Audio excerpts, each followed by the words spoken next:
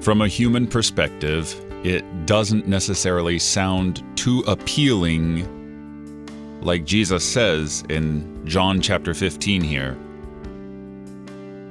Every branch that does not bear fruit, he takes away.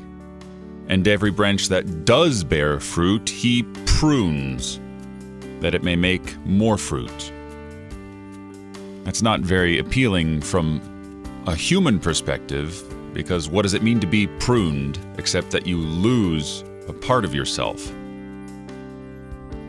And yet, when it comes down to it, to be a good branch and bearing fruit, how much more appealing is that than being cast off entirely and being burned?